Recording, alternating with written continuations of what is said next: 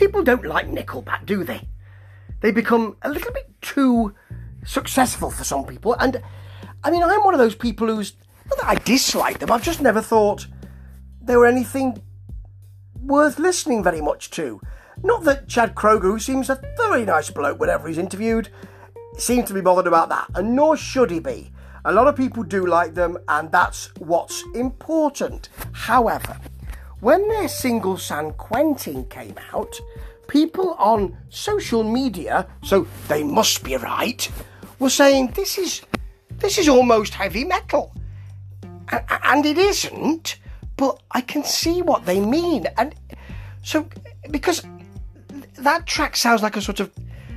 It's got a bigger riff, it's got a bigger beat, it sounds like a baby Metallica at times.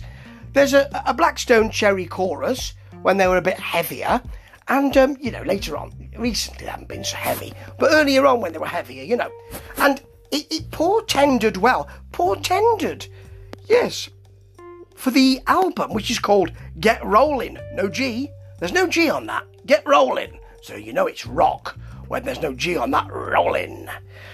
But, first of all, it is a bit heavier at times, but as you get closer to the end of the album, it's almost as if they got a bit worried about being out on a bit of a limb and ran back to where they feel safest. So, after San Quentin, which opens this album, you get Skinny Little Miss, which is... I'm not sure about the lyrics, and I don't like the title particularly, but the riff is a chunky riff. It's got a sway, it's got a southern rock, again Blackstone Cherry vibe, and there's nothing wrong with that. Then you've got a choppy solo with some sirening bits in it, which I like a lot. There is, however, also Vegas Bomb, which has a big riff and an Aerosmith back and forth, swaying back and forth feel. It's got a very open feeling to it. I like it. It's got a radio feel. There's nothing wrong with that. There's a lot of good rock music on the radio. The solo is more metallic. There are some big gobby shouts. I like that. Really like it. You've also got Those Days, which is more of a radio pop thing. I don't mind. The chorus is a bit aimless. It's a large chorus, but it's a big bag of nothing, really. There's a bit of country in it as well.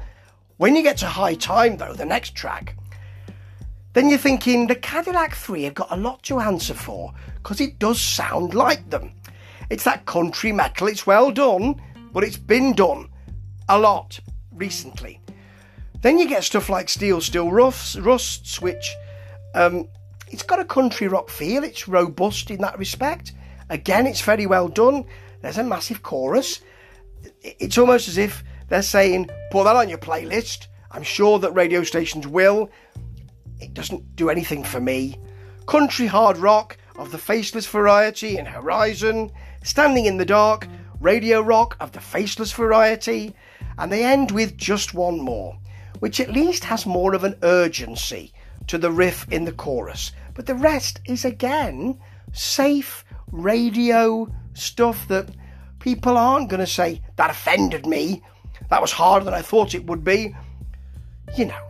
I can't drive to that kind of loud music, that sort of thing.